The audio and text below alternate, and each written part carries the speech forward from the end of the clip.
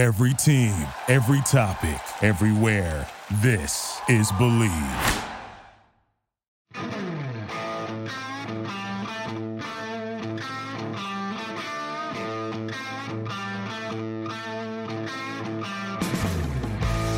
Welcome in, everybody. Ethan here. Mike here. Welcome to the Blue Note Podcast, your one-stop shop for all things St. Louis Blues. The season inches closer. It's episode number 26. Oh, yeah. It is the Paul Stastny episode. Really, Paul Stastny here has been just lights out here throughout his entire career. Love this veteran.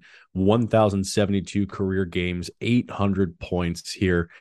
He was a true, just man on fire here. His 8 years in Colorado, 458 points in 538 games. Came to St. Louis. He spent those 4 years here. Unfortunately, he never saw that true big production that we expected, I think, here from him, but still a solid veteran here at this point. So episode 26, Paul Stastny. Yeah, a pretty easy choice. I mean, there's a couple others that you're like, maybe, but yeah, he had a good year last year too in Winnipeg, 21 goals, and that's a good tee up for where we're going with this episode. For the Jets. Yeah. This is the Summer Series finale, I guess we'll call it. Summer Series first edition or edition 1 or season 1 finale. Lots the inaugural Winnipeg Summer Jets. Series. Yeah, which, barring anything crazy, it's going to be back next year. So, and maybe different variations down the road. We'll see what we come up with. But yeah, Stats an easy choice. I have a feeling the next episode is going to be pretty easy as well. Not to spoil it for anybody, but I'm pretty sure you could guess if you just think for a sec. Look at the schedule. Yeah, definitely. Stastny, though, I mean, in Carolina now, still going. Good for the Blues, and I don't think there's anybody else that could have been the choice. And apparently, from what I'm told, hockey is back, I guess. I think it's back. I mean, I know it was played in I don't know if I'd say bizarre location, but a different location last night for the Blues. I hear Toto was in attendance. That's good news. And I feel like I just got struck by lightning because the light above me just flashed really weirdly like it was a lightning bolt. That was bizarre. But anyway, moving along, getting past that. It just did it again. Jesus, it's bugging me. Yeah, this is the light's not good. It's a bad light.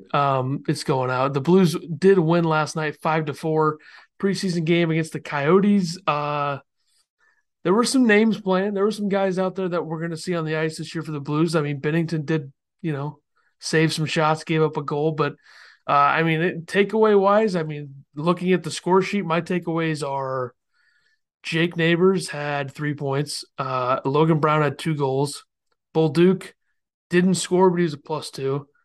Costin was zeros across the board from what they were taking. There's no time on ice or face off or any of those metrics. So do with that what you will. Pitlick had 2 points, which out of all the guys they've signed to be like fringe, playing the AHL or come up or, be scratches with Pitlick, Highmore, Levo, Ferk, all those guys, I feel like Pitlick is going to surprise people. I know that career-wise, not, anything spectacular at all, but I feel like he's got a chance to make the roster, and I think it's going to be interesting. But he got off to a good start. And then defensively, Kessel scoring a goal, not Phil Kessel, Matthew Kessel. And then obviously Perunovic gets up in the morning, scores 2 points. Like it's nothing, pretty much what he is. And then he puts on his pants one leg at a time, just like everybody else. That is true. He just doesn't. Other than that, it's a preseason game in Wichita. I don't know how much you can take away from that, but it seemed like there were some players that the Blues would like to see be productive this season that were productive. And I think the biggest one of that is Jake Neighbors probably should have had 4 or 5 points from the sounds of it last night. I know that we couldn't watch it because God forbid they have a stream going on YouTube or some sort of social media platform. I mean, it's 2022 and it's the NHL. I don't care if it's a preseason game in Antarctica. I think you have to have some way to watch it, right? I just feel like that's, we got to get with the times in some respects. If it's a game being played at Antarctica, they absolutely are going to have that because they're going to boast saying we have NHL hockey in Antarctica. Makes sense. See, I was going through my head of what I was going to say there. I was thinking I was going to say like Siberia or like something other than that, a little bit bizarre, but that's what came out. And, That's and where we landed. also, That's okay. the That's Blues okay. penalty kill last night. I don't even know who was playing on it. They were 0 for 2, so I don't know what to say about that. I mean, who would have been playing the penalty kill out of this group? I don't even know. Not that it matters, but each No, goaltender gave up a power play goal. So that's Bennington okay. gave up one, Hofer gave up one. And also Thomas Grice, where's he? Is he just not just gonna play for a few more? Is he gonna get in there at all? They're going to arrest him. They're going to make sure he's got his life alert, and Yep. they're going to make sure that he's rested. It's okay. The It's okay. 50-year-old Thomas Grice. I have a feeling we're going to see Hofer more than we think. Like, I think he might play like 7 or 8 games this year in the NHL. Probably because of Yeah, injury, but I also think that it's just something that's going to happen.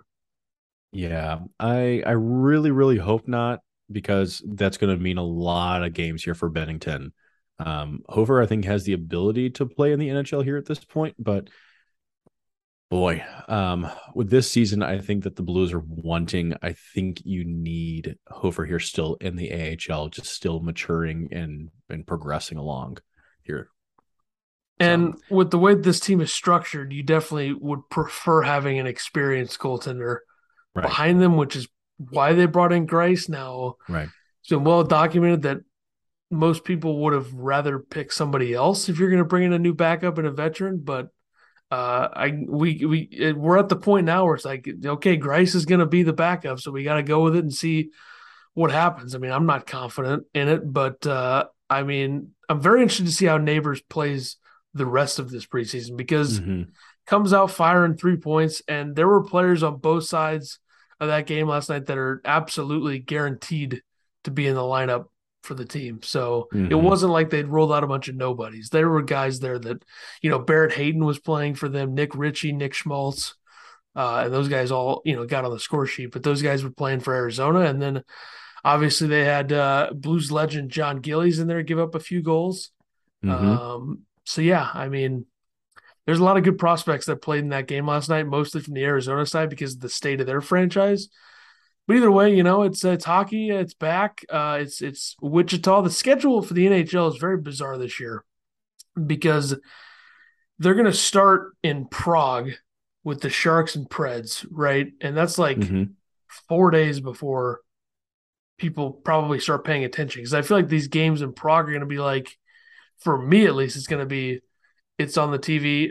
I'm probably paying attention, but maybe not. And then the big show is the 11th when the Rangers and Lightning, I think, are playing. So a little bit weird. I know they do that a lot, but it's just kind of weird that it's that much earlier. And also, I hate that the Blues start their season once again, just like last year, like 4 or 5 days after everybody else.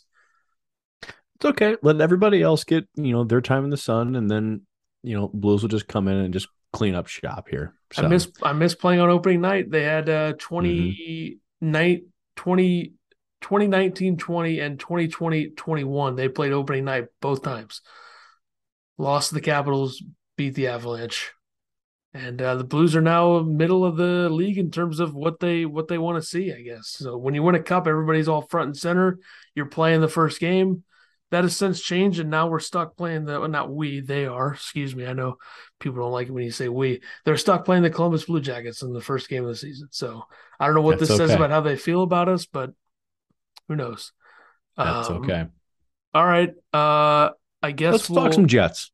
we'll talk Let's about the talk some Winnipeg Jets. Jets with Declan Schroeder join us, the HockeyWriters.com, a fellow writer of ours with the Hockey Writers. So long discussion about the Jets. Lots going on there this offseason and a lot to look Mm-hmm. forward to in terms of I don't know how it's going to end for most of these guys, especially with their season and how it's going to go. They obviously make the big coaching change. They bring in really nothing NHL talent wise. They brought in very little. They're relying on prospects and Yeah. players that are already there. And when I was looking at the cap friendly page while we were doing the interview with Declan, I was kind of stunned. Still kind of shocked at how much money Blake Wheeler is making for the next 2 years. That's a lot of cap hit on a guy that old. And that is the risk you run when you sign these deals at certain ages. So when Colton Parayko is making 6.5 at the age of 42, which won't happen, but close enough, it's going to feel that way. That's going to be a hard pill to swallow, I have to say. That's how Yeah. I feel Yeah. about the Jets. But then you look at Scheifele's deal is great. So it's a mixed bag. But an interesting discussion with him, no doubt. And I suppose we should shift it over there now. The summer series finale, the Winnipeg Jets, Declan Schroeder joined us. Let's go to the interview right now. All right, Blues fans, welcome on in. We are wrapping up our summer division series here with the Winnipeg Jets. We are joined here by Declan Schroeder here of the Hockey Writers. Declan, how's it going this evening? Oh, it's going well. Thank you for having me on the program. I'm looking forward to talking some shop with you. Oh, I love the polite Canadian-esque, mannerisms and stuff here. Oh, this is great. I'm gonna be so happy here for this. I just need a couple of just Winnipeg-esque, terms and phrases here, just kind of sprinkled throughout there. A couple of A's and whatnot, and we'll be able to make it work. A couple of A's. Talk a little bit about honeydew sauce, and we'll be good. Oh, see, that's already over my head. That's all right. Oh, I love this. I'm gonna be so happy here throughout this podcast. Again, thanks so much here for coming, man. We have a very, very interesting team talking about here with the Winnipeg Jets. That it just seems like, I don't know, to me, and this is just not a biased opinion or anything. It's an underwhelming team. You look at the paper, and the team looks like that they should be a playoff bound team. It looks like, everything should be going well for them. Very good contending team. 39, 32, and 11 for 89 points. The leading goal and point scorer here, Kyle Connor, 47 goals, 93 points in 79 games, just tore up the NHL. I think went totally underrated here over the NHL. 17th in goals for a 3.05, 3.09 goals against here, ranks 20th. 17th here in power play and penalty kill here at 28th. What are your thoughts here on the Jets here, just as last season? Like, before we just really get into here, like the road ahead, let's take a look here back. What did you think about last season here as a whole? Well, I think you've already touched on it. Last season could not be seen as anything else than an abject disappointment for the Winnipeg Jets and their fan base. Like you said, that on paper, they look like a playoff bound team with the talent they had up front, the talent they have in goal. And it just really never came together for them. They were very inconsistent. The team did not manage to cultivate any sort of firm identity. Mm-hmm. And that was an indictment on the leadership and the coaching. And by the time they had stumbled into December, Paul Maurice had enough, and he left town, and mm-hmm. Dave Lowry could not stop the bleeding. And by the end of the season, there were a lot of bad feelings and a dressing room divided. So mm-hmm. on paper, you're right. It looked like a great team, but it was probably, or definitely, the most disappointing season in Jets 2.0 history when you look at expectations versus what ended up occurring. Yeah. Well, and we're going to be able to get into a lot of what happened here, and like you had just mentioned, the coaching and leadership with it, the locker room here and whatnot. So yeah, that's wow. They change coaches, so they bring in Rick Bowness, who, probably mixed reviews in Dallas for what he was. Good start there, didn't finish great. They bring in Brad Lauer, who's fresh off of a WHL championship. They bring in Marty Johnston, who, his media appearances convey a progressive thinker. In terms of just the overall feeling on not only the head coach hire with Rick Bowness, but the entire staff that's brought in to kind of change things up, shake things up, just the overall feeling from you and just the overall feeling in Winnipeg. My overall feeling is that this new regime deserves the benefit of the doubt and a chance to straighten out what have been some obvious issues. You looked at the way Paul Maurice and the old regime deployed players. You looked at the way their defensive structure or lack of defensive structure was. And you could see, even a casual observer could see that the team wasn't being used to its maximum potential, that there was room for improvement when it came to systems. So I personally think that Bowness is a good hire. He has some history with the Jets organization. He coached back in the 1.0 era. He also played for the Jets. One of the things that plague the Jets the most last season was very poor defense. They allowed unfettered access to the net front. Connor Hellebuck was constantly shelled, too many high danger chances. And one of the hallmarks of Bonus's regime in Dallas was that the team was stifling to play against defensively. So I think that's pretty promising. He wants the Jets to play with a lot more speed and a lot more aggression. He wants the defense to play up into the rush. But even more than changing what's on the ice, he has a big task ahead of him to sort out some of the egos in that dressing room that really caused the team to be fractured and not tight-knit. So he's talked about being a progressive coach, being a good communicator, communicating expectations clearly. And I think maybe among the fan base, Bonus's hire was met with tepid reviews, mostly because everybody thought Barry Trotz was going to be the next coach of the Jets. And anybody compared to Barry Trotz, yes, seemed like a disappointment. But to me, if Bonus walks the walk the way he has talked the talk so far, it's going to be a very different looking Jets team. And I think they're going to benefit from his leadership. Yeah. Well, and when you're offered free beer for life, I mean, it's kind of hard to say that, hey, this guy's not coming. And Little Brown Jug in Winnipeg has very, very good beer as well. So he turned down some nice craft beer, that's for sure. I understand why Barry Trotz didn't want to jump right back into coaching. I mean, he is getting paid to stay home right now for this season. And with the Jets on the trajectory they were on and the sort of mess that they were in June, I can't blame somebody for taking a look at that and saying, I don't need this right now. Yeah. Well, I can't say I blame you. Let's start taking a look here at some of the forwards. So one player of huge intrigue, Pierre-Luc Dubois. He's in a very, very interesting situation. Winnipeg hoped for a long-term resolution here with their 24-year-old center. And so instead, he signed his qualifying offer. Not a bad deal. It works out, I think, still for both teams. Yeah. Still for 1 year. 1 year. 1 year. Yeah. So he's set to become an unrestricted free agent here all over again next summer, which there's two options here then right now. He files for arbitration, then Dubois will successfully fast track himself to UFA status here then in 2024, or the Jets had Dubois locked up long-term, and then there's a chance that they would have shopped star scorer Mark Scheifele. Scheifele looked just disengaged defensively last season. He was soundly and deeply frustrated when the season was over. So what I'm asking here is, what do you think happens with Pierre-Luc Dubois this season? Well, this is the biggest question mark around the Jets right now, is what's going to happen with Pierre-Luc Dubois.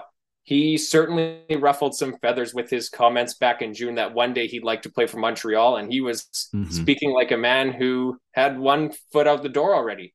And I think that was the straw that kind of broke some Jets fans' backs after such a disappointing season, after Scheifele's comments that implied that he wasn't so dedicated to the team. To hear Dubois express doubts about being in Winnipeg, especially when he was considered, the de facto next captain based on how strong of a season he had, to hear Dubois also waffle on Winnipeg sort of reaffirmed the feelings that some of the fan base had that the team was just a disaster trending ever downward. But for the Jets, what they need the most right now, regardless of the contract and what happens a year from now, what they need to be successful is Pierre-Luc Dubois to have another season like he had last season. And you're right that signing a long-term contract was something the Jets wanted him to do, but he said he wasn't ready to take that step. Recently, he sort of stepped back a little bit on the comments of wanting to play for Montreal, of testing unrestricted free agency, and said that Winnipeg would be a place that he would be willing to sign with long-term. But that's a little bit of cart before the horse stuff right now, because the Jets, he's a member of the Jets right now, and the Jets need him to play like he did last season if they want to get back to playoffs and they want to get back to relevance. Well, as long as he doesn't at the very least stop attending his, what was it, bank attires or bank, receptions or something like that, like in Montreal. And that's the reason like why he was at the draft. He wasn't there to hopefully get drafted. It was a bank thing or something. Yeah. There was a rumor that he attended the draft because he thought he was going to get traded at the draft floor. Yeah. So but he says, no, I was there for the bank. And although that news was broken by a member of the Athletic, so it's not like it came from Joe Schmo with an egg Twitter avatar and 20 followers. Yep. It came from a reputable source. So, but I can't say as to whether they got it wrong or not. The situation or decision that involves Pierre-Luc Dubois is not the only one that the Jets will have coming up within the next few seasons. They need to figure out what they're going to do with, I guess now, former captain Blake Wheeler and their goaltender, obviously Connor Hellebuck, and then obviously Scheifele as well. All three of these guys are scheduled to become free agents after 2024-25. I think the most predictable thing for this is that the outside world is going to view this as a situation that could get pretty ugly, considering what has happened with Scheifele and Wheeler and the rumors around the organization of what's gone down with them, especially in the room. And then Hellebuck, has been a very good goaltender for them. Just how do you see that playing out with those three? And could it get ugly? And could we see any of it trickle into this season in terms of, I know it's after 2024-25, but if things go south, do you see one of these guys getting traded maybe? I mean, how ugly do you think this could get with those three? Well, could it get ugly? I wouldn't say ugly. Regarding a trade, a lot of people expected Blake Wheeler to already be traded from the Jets. They thought he was going to get traded before the draft to free up cap space. They thought he was going to get traded throughout the summer. And that didn't happen. Whether Kevin Cheveldayoff, the general manager, had really fulsome discussions with some other teams, we won't know. He's notoriously tight-lipped. But there was general consensus among some media members that the Jets didn't want to retain any salary on Wheeler's contract and to trade. So that, I think, would make it a non-starter for most teams. Blake Wheeler is the highest paid Jet, and he makes nearly $9 million. So regarding an extension for Wheeler, I don't think that's going to happen at all. I think he will play out his final 2 years as not the captain anymore. Mm-hmm. And then I think by that time, I don't think by that time he'll be 38. By that time, he will be 38. And he'll either walk into retirement or perhaps sign a short-term deal with a contending team to, get that Stanley Cup that's eluded him to this point in his career. With Scheifele, it's very touch and go. In the summer, he was speaking like somebody who was going into unrestricted free agency rather than a player who is under contract for another 2 years. Mm-hmm. And as you pointed out already, Mike, that Mark Scheifele was atrocious defensively last season, right. And his indifference and play without the puck hurt the Jets on a lot of nights.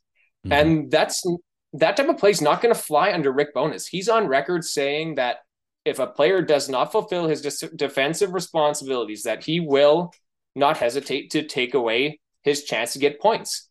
And after a sleepy summer by Cheveldayoff, sleepier than everybody was expecting around here, Rick Bowness barged in, and he has changed the status quo by stripping Blake Wheeler of his captaincy. So that sent a message that if you are deficient in some way, your role will not be a starring role on the Winnipeg Jets.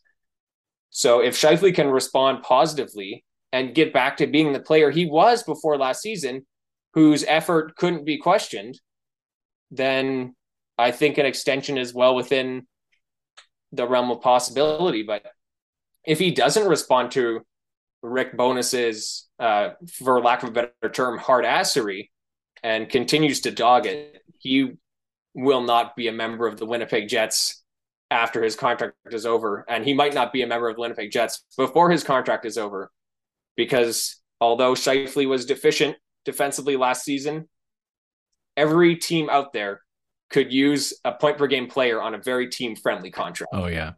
Yeah.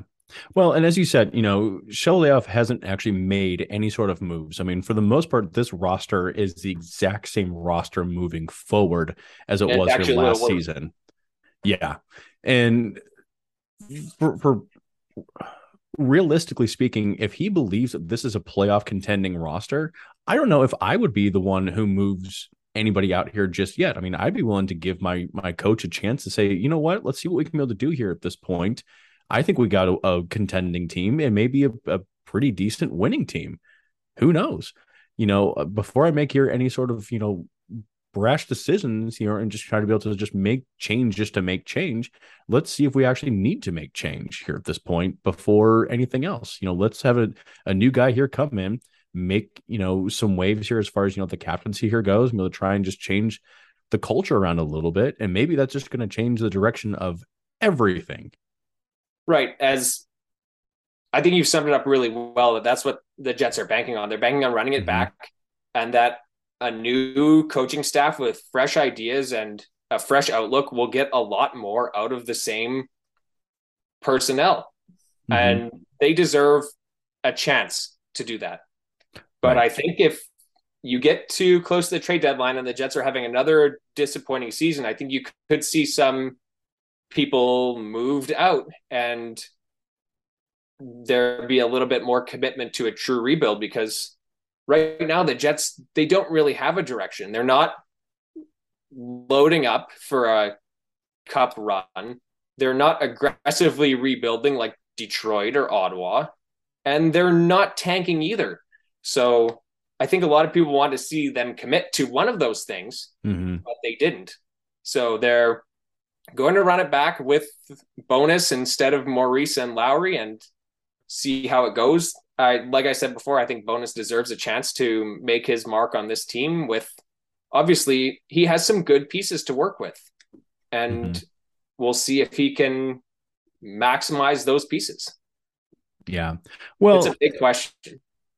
Yeah, no, it absolutely is. Do you think even the Jets now bringing in Simone Gagne to the 1-year contract, huge veteran here at this point, do you think even bringing him in is going to have any sort of ripple effect here towards leadership? Where do you see him fitting in this season at this point then?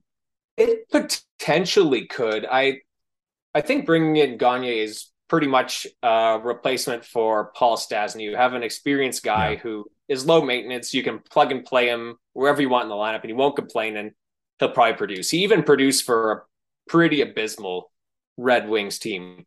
So I like the signing. It didn't set the world on fire. Most people, including myself, were expecting a lot more from Cheveldayoff than that. But when you speak about leadership, I think it's the onus on the younger players to take on a bigger role leading this team. Wheeler's been stripped of the captaincy. Despite what some people are saying, it was not a mutual decision between him and Bonus. It was a demotion. And Rick Bonus is looking to expand the leadership core. So Scheifele and Morrissey have retained their alternate captain status. That means the Jets need to appoint 1 or 2 more. You can have 3 on the ice, but you can have more than 3 total if you like. So there are some players who will have to set themselves apart if they want to become part of this leadership core. And I think Adam Lowry has a good chance to do that. Nikolai Ehlers and Kyle Connor have a good chance to do that. Even somebody like Dylan DeMello has a good chance to do that. So with going back to your original point with Gagne, I think he could provide some veteran leadership, but I think he's there to be more of a low maintenance player, bit of a Stastny replacement, and then leading the Jets into the future is going to fall on these younger players. It's a changing of the guard that needed to happen sooner or later, so it might as well happen now under a new coach.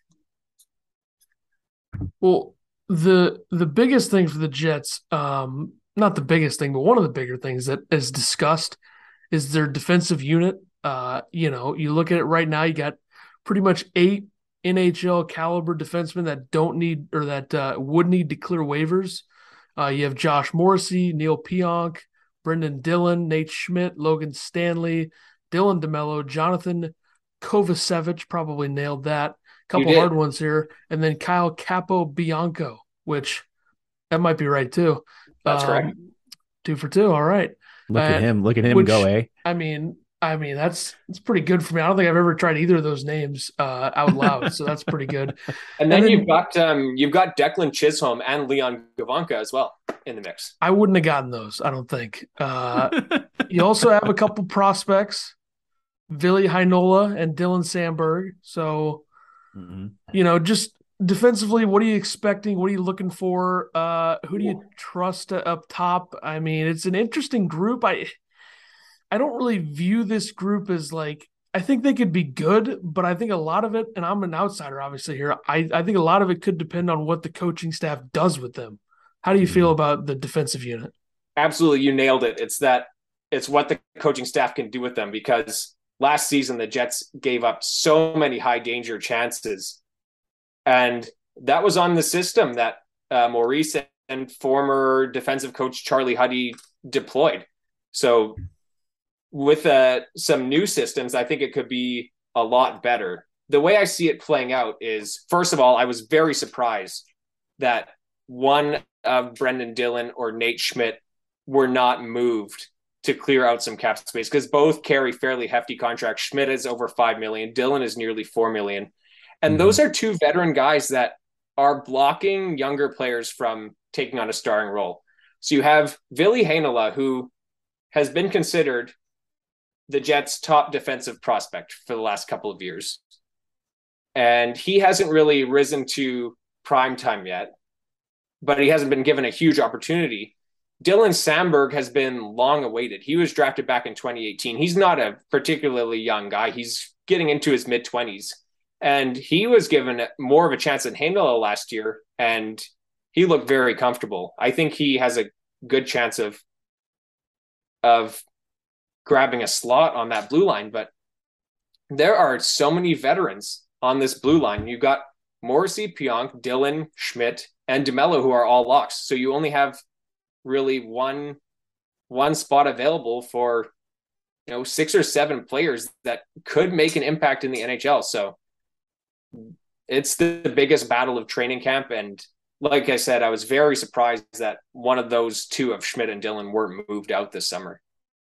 Kind of reminds you a lot of St. Louis here. If you really look at it, Ethan and I haven't really been talking about, the need to them move out a guy here like Scandella, who's, he's going to be shelved for quite some time here right now. But, you've got plenty of different players here in St. Louis who could realistically make their way up to an NHL spot on most of the teams.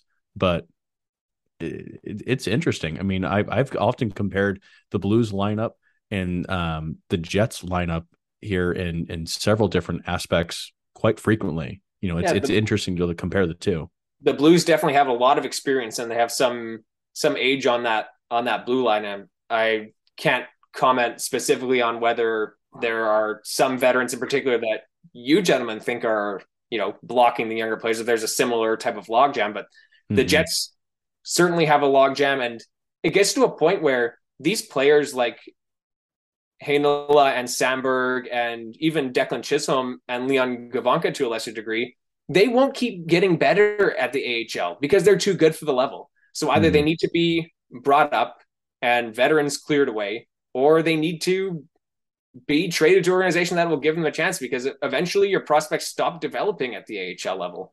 And they're getting to that point with some of the defensive prospects. I feel like that's exactly how we feel about Scott Perunovich, and that's why we want him to be that guy that gets a spot. And I think the Scandella thing definitely opens it up for him. I think either way, if Scandella was healthy or not, I don't think there's any way you could just have Perunovich sitting there with Scandella playing with Bortuzzo. Like, that just doesn't make any sense. So just to piggyback off of that, is there like one player in this entire battle that you want to get that spot? Because for us, it's Perunovich, no doubt about it. And I think he's going to get it. I mean, Mikkel is in the conversation, but is there one guy that you'd like to see be the guy that gets the spot? I'd like it to be Ville Heinola. To me, watching him play extensively with the Moose, he is the epitome of a modern puck-moving, slick defenseman, a great passer, a quarterback for your power play. Not overly physical, but speedy, smart, good vision, good poise. He needs to be given an opportunity, because Paul Maurice had his veteran bias that kept players like him out of the lineup. Rick Bowness has to do better with that. I'd like to see it be Ville Heinola, but I couldn't argue if it was Dylan Samberg as well. The Central Division is a heavy division, and Dylan Samberg has that over Ville Heinola. But one of those two, I'd like to see Heinola pop off because I think he could be a tremendously exceptional top four defenseman. Very awesome. Very awesome. Well, so we have touched on this here a couple of different times, but with roughly the same, and I'll probably say about 95 to 98% here of the same roster is being moved forward. Like you said, run it back here. What are expectations here from you of this roster? Do you see any big changes? Has there been any sort of indication as far as deployment, line mixes and matches or play styles or anything else, or to that extent that is going to be different this season that we can expect to see out of the Jets as opposed to last season? Well, I'll tell you that my personal expectations of the Jets, I don't have any. This is the first season I'm going into. This is the first season I'm going into with not any expectation that the Jets are going to excel. I hope that they do under Rick Bowness. I think there's a chance that they can, but I'm not holding my breath or saying that it's a sure thing. But one thing that I am waiting to see is Cole Perfetti take a top six role. I think the road has been paved for him to do that, to play my fantasy team wants to see that too. Yeah, to play on the second line with Pierre-Luc Dubois and Kyle Connor. That's where he played last year in January and February before he got injured, and he was very effective. He had 7 points in that role in 16 games before Jamie Oleksiak knocked him out for the season with a big hit. So Cole Perfetti on the top six is something that I'm looking forward to and would say is a decent possibility. They're grooming him for the spot. Another thing I'd like to see, this is something that Paul Maurice would never, ever do, is he needs to take Blake Wheeler and Mark Scheifele, Rick Bowness does, and he needs to uncouple them for good. Blake Wheeler, I'd like to see him deployed in a third line role because while his regression has been fast over the last two seasons, and he was in his prime longer than most players are in their prime. He was not reaching his heights until he was in his early 30s with those 92-point seasons. Yeah. But now Blake Wheeler has regressed. He can't keep up in a top six role anymore. So I'm hoping that Bowness recognized that he was a deficient leader. So I'm hoping that Bowness recognizes that he can be an effective player if deployed correctly on the third line, 16, 17 minutes a game, power play time, because he's still good on the wall on the right wing on the power play. And I'm just hoping that can insulate Blake Wheeler from some of the failures that have crept into his game with age, and that he can be close to still a point per game player for the Jets, but accept a lesser role as a necessity for this franchise to get back to relevance. So I'd like to see that as well. So let's take a look here. Bowness. I'm trying to figure out how to be able to say this here. Bowness really here should be able to get a lot more here out of this lineup than realistically what last season here kind of led. And at this point in time, do you see any sort of bigger expectations even from Connor Hellebuck then? Should he be able to receive a lot better of defense and stuff here in front of him here as well? I would certainly hope so, because by the time February came along, that man was run ragged, and you could see it in his game how exhausted he was. And despite playing well when called upon, Eric Comrie never gained the trust of the organization for whatever reason. And now you have David Riddick as the backup. He brings a little bit more experience than Eric Comrie. He's had a few down seasons since his all-star season with Calgary. But if the defense can play better in front of him, he might be able to make the same number of starts and not be so ragged, because the man was facing 40, 45 shots a game and 16 or 17 high danger chances per game. And there's no way that's sustainable. So the Jets are going to have to either manage his workload better if the defense doesn't improve, they're going to have to manage his workload a lot better. Or if the defense does improve, he'll have an easier time making more starts. There's no way he can make the same number of starts as he did last season if the defense is not improved. It will happen the exact same way as last season. So real quick here, let's get into prospects. Just real quick, you already touched a little bit on Perfetti.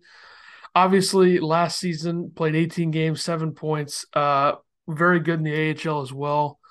I mean, what do you kind of? I know you talked about the role that you want him to be in terms of expectations for him, in terms of production.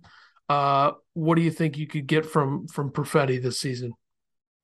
If all goes well and he does play in a top 6 role with Connor and Dubois, he'll be playing on the wing.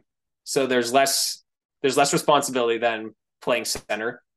You think that extrapolated, if he stayed healthy in a top 6 role all season, you could hope for, 45, 50 points from him. If Kyle Connor's scoring close to 50 goals and Pierre-Luc Dubois is recording 60 plus points, if they both excel and stay healthy, I think that you could possibly get that top 6 production out of Cole Perfetti this season. I could see it. And then other prospects, are there any other prospects that you're looking for maybe making the jump? I know we've talked about a few in this episode, but just, who comes to mind possibly making the jump?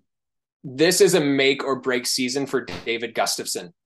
He is a bottom 6 center in the vein of Adam Lowry. He's played for the Manitoba Moose, a very strong two-way game on the power play, on the penalty kill, top line center. With the Moose, he's referred to as the Gus Bus because he's a real horse out there.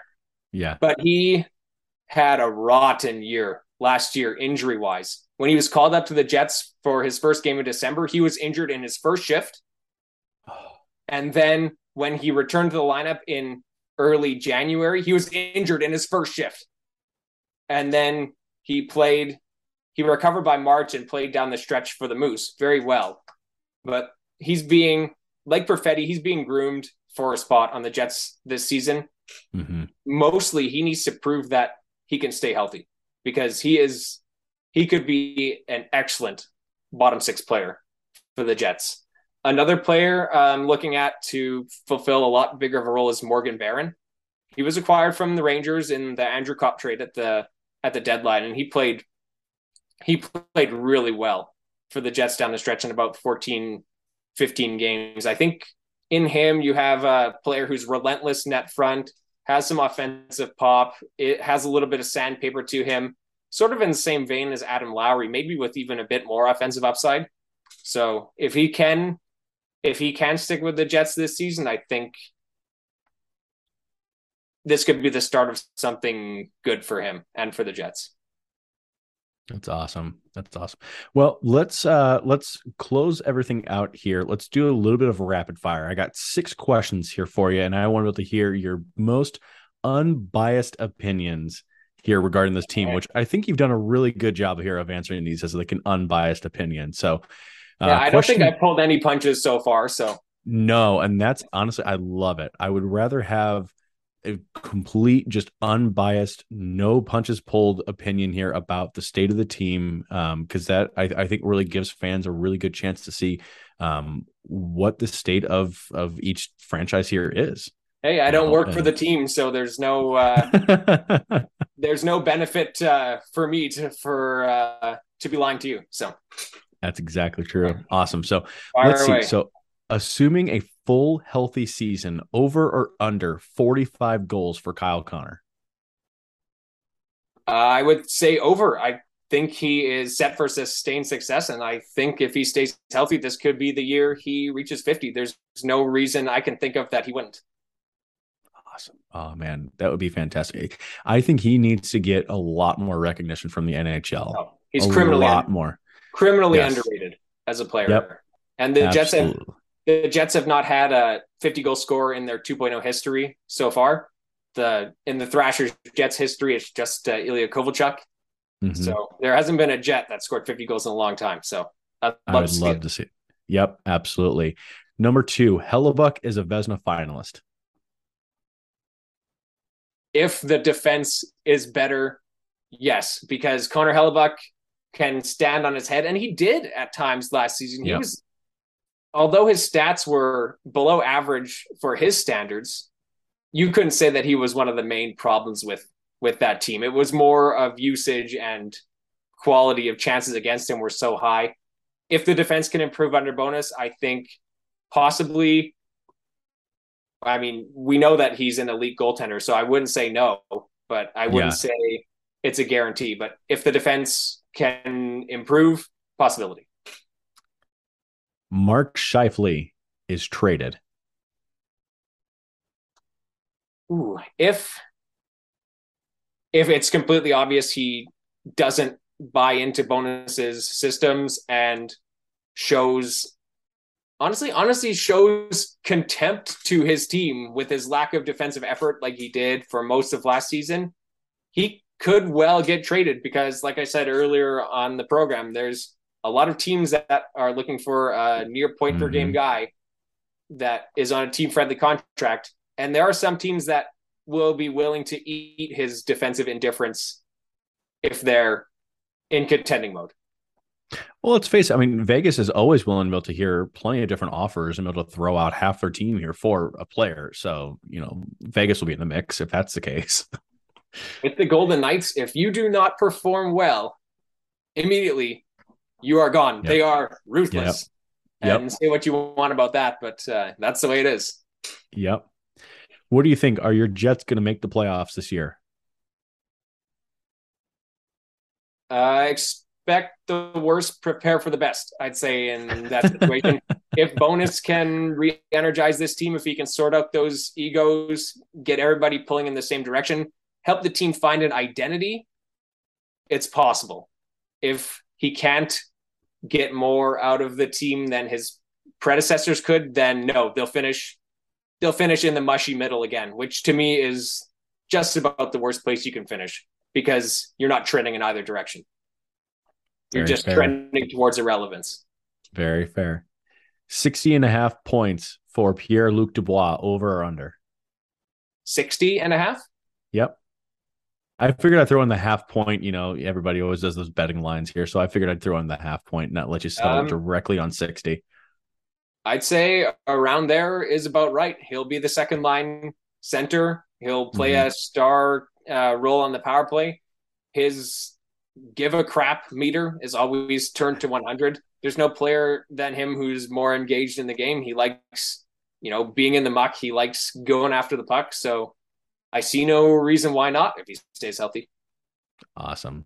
Well, and as we listed out here at the top of the show, most, if not all, of the team's metrics here were below average. So this question to you is all of the team's metrics, goals for, against, power play, penalty kill, are all in the top half of the NHL. No, I can't see that happening. Goals scored, perhaps in the middle like they were last year. Goals against depends on the new defensive regime under Bonus and company. The power play, it used to be a juggernaut. I would say in 2018, 2019, when it looked like the Jets were going to win the Stanley Cup, or 2017, 2018, when it looked like the Jets could win the Stanley Cup, I'd say yes. It's gotten a little bit predictable. A lot of players key on Blake Wheeler and some of the plays that they've established. So they do need some fresh looks on that. Last season, the penalty kill was a disaster because it was incredibly, incredibly passive. You would see four players collapse into a very small box right in front of the net. There was no pressure on the puck carrier at all. And they just let teams tee off. And you can see that the power play ranking speaks for itself. So with Bonus has talked about the team being a lot more aggressive. We'll see if that translates into the penalty kill, but color me skeptical if I think that it's going to be great this season. Fool me once, shame on you, fool me twice, etc. in this situation.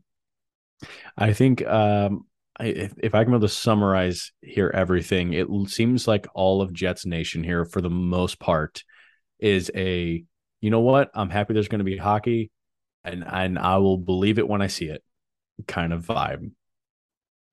Yes, I would agree. There's a large portion of the Jets fan base who unfortunately they've checked out. They've given up on the team Yeah.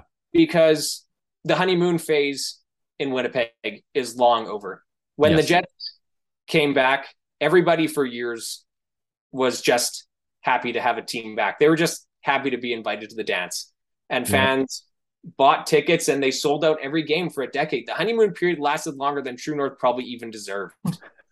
And they started to take their fans for granted. They thought they would just be happy to come and watch an NHL game.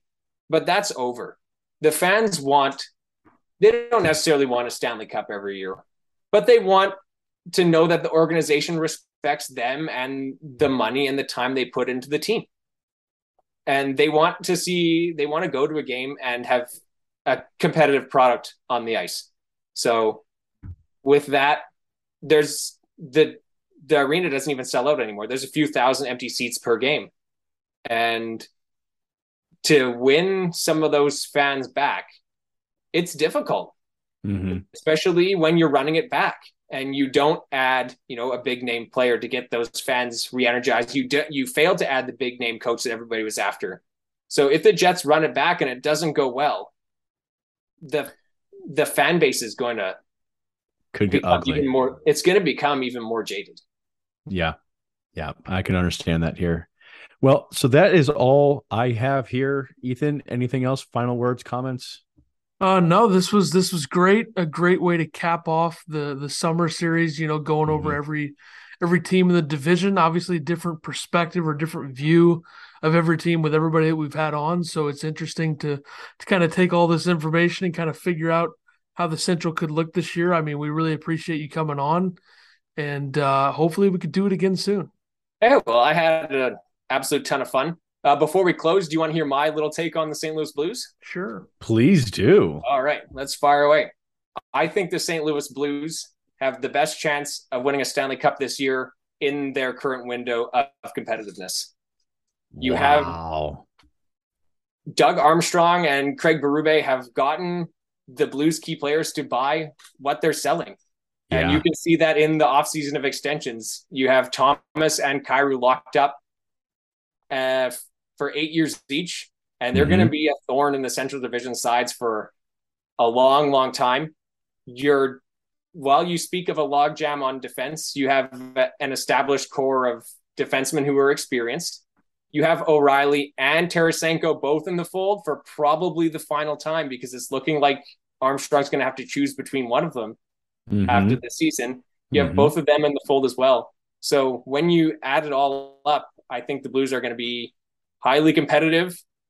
And like I said, in this current window of competitiveness, I think with all that, they're in a good position to be a powerhouse. You do have a question in goal, whether Jordan Binnington can be the guy again. I know Billy Husso stole his job in the back half of last season. And yes, Binnington can be a bit volatile, and his numbers have dropped since he really burst onto the scene in your worst to first season there. So I think that's the biggest question mark for the Blues, whether he can become the number one guy again. But overall, I think it looks great to be a Blues fan this year, and I'm looking forward to the 4 matchups between them and the Jets. We've got one coming up here in just in exactly a month, October 24th, first game. I love it. Yeah, I think you hit the nail right on the head here. I think a lot of Blues fans, they're upset with the departure of Husso. I mean, I think everybody gets it. They're just upset here about it. They're more upset about the departure of David Perron. Right. That's a sizable loss. He made a big mark on the franchise, no doubt. Oh, absolutely. Yeah. And especially when they know they could have gotten rid of a guy here like Marco Scandella, cleared up the contract, cleared up all the cap space, and then, just kept moving forward here with Perron. Like you said, you got one last year, so why not be able to keep Perron at least for 1 to 2 more years? It easily could have just been easily done, very easily done. I think a majority of the Blues fans are looking for what does this look like beyond next season. You know, you've already started to see the changeover here in the regime and in the face here of the franchise starting to move over from O'Reilly and Tarasenko here over to Thomas and Kyrou for good reason, but they're looking for that sustained success. And as of right now, there's a lot of question marks surrounding, okay, well, what does that look like? And are we going to start overpaying? Because you see plenty of these organizations who start overpaying and overcommitting, and yikes. You know, the Blues don't have the greatest of prospect pools to be able to start pulling from here at this point. And so if they're going to start rebuilding, it's going to be several years. Right. So they'll start truly rebuilding.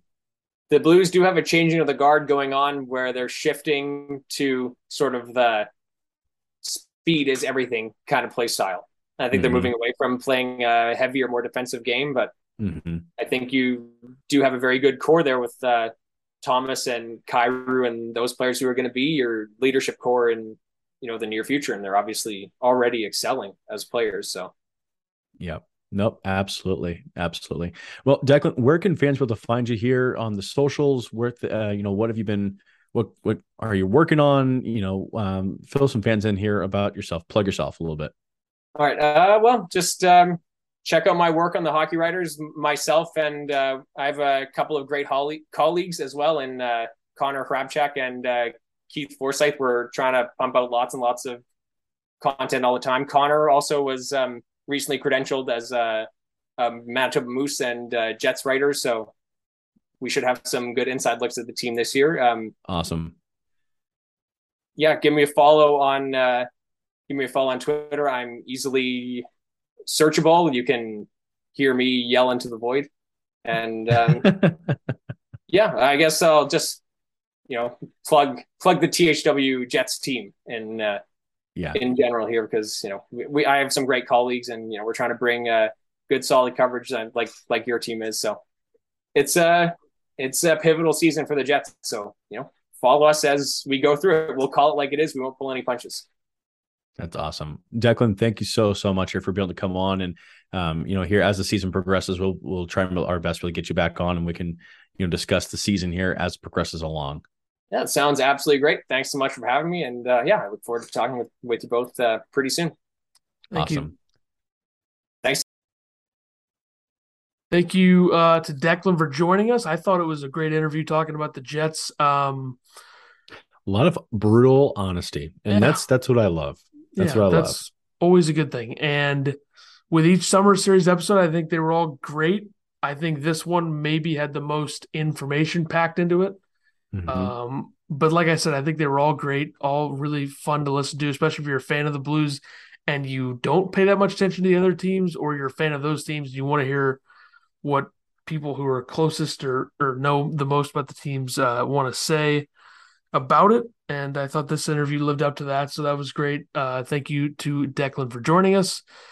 And I guess, episode 26 is pretty much over. I do think that we should bring up the fact that we were incorrect about the extension for Nathan MacKinnon and what he could get, because it was a bit outside. Just a bit outside on that. They looked at his last deal and they said double it, because he's making 6.3, now he's making 12.6, and that is a lot of money. But I mean, he's one of the best players in the league, and he's one of the few players that can change a game on a dime, and that's what makes the Avalanche so dangerous, is they have two of those guys. So well, and if you look at it, according to The Athletic and their player cards, he is actually still underpaid.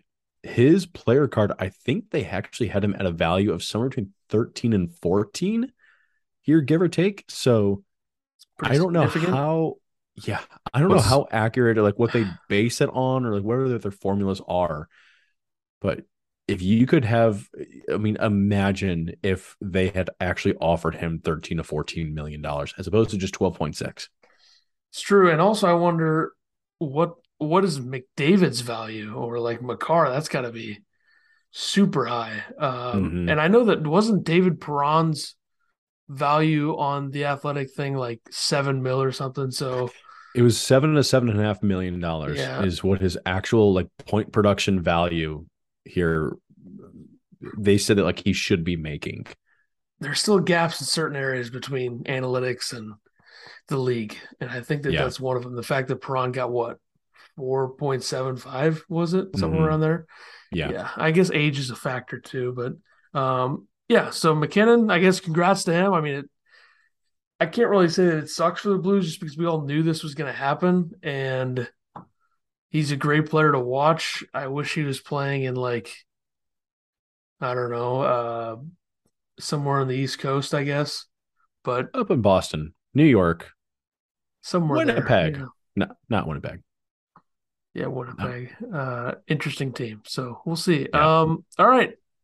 I guess moving forward, the summer series is over. Now we move on to other stuff. Obviously, we'll have another guest on for the next episode of All Things Go as planned.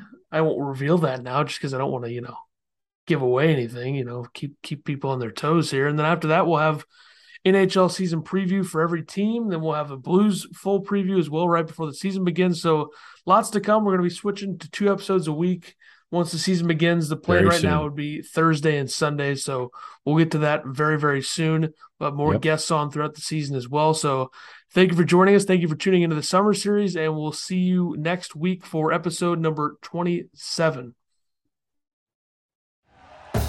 Thank you for listening to Believe. You can show support to your host by subscribing to the show and giving us a 5-star rating on your preferred platform.